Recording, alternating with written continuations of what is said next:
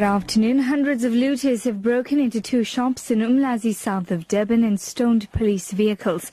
The internet cafe and a hair salon opposite KwaManantundo railway station are managed by foreign nationals. According to the police, the crowd broke into the two shops before the arrival of the managers early this morning. The managers, who later removed stock from shops elsewhere in Umlazi, were escorted by the area by police. The EFF's National Disciplinary Committee have expelled 3 of its members of parliament with immediate effect. This comes after Paul Ramakatsa and Andile Miktama, Kanisile Litchfield Shabalala and Lucky Twala were suspended pending today's outcome.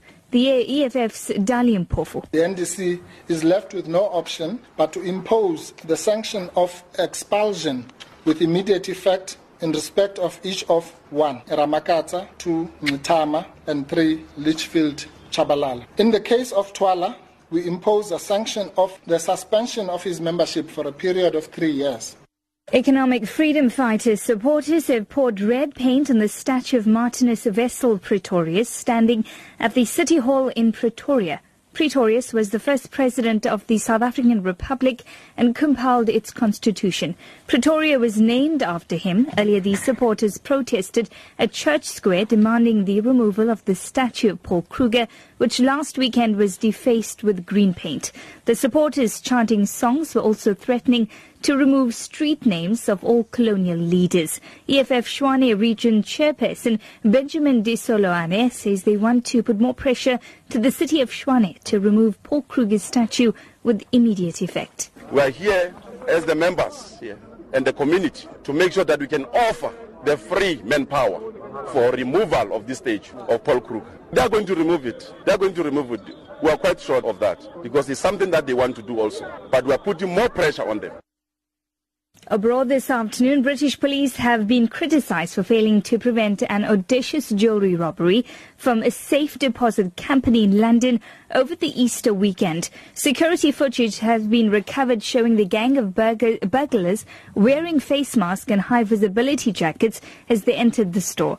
Jewellery and valuables estimated at 35 million British pounds were stolen. The BBC's Nick Beek reports. The security camera footage obtained by the Daily Mirror suggests the thieves carried out the raid over 3 days. It seems they broke in on the evening of Thursday the 2nd of April. An alarm was set off a few hours later. The police were called but didn't respond.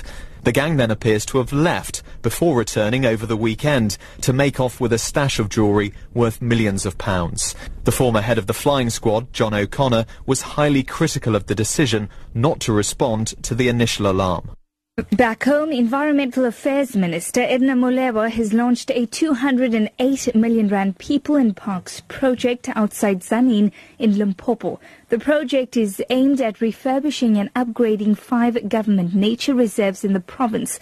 Molewa says the projects will empower people who are living next to the government nature reserves. We are here to fulfill our political objective, which is really to ensure that we continue to give our people the facilities that are needed in the land that has been returned to them, but also in the land that communities living in and around the nature reserves.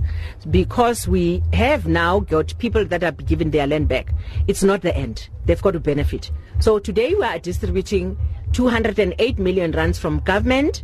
That's a provincial government and national. We are working together. Already there's money that has been put in place.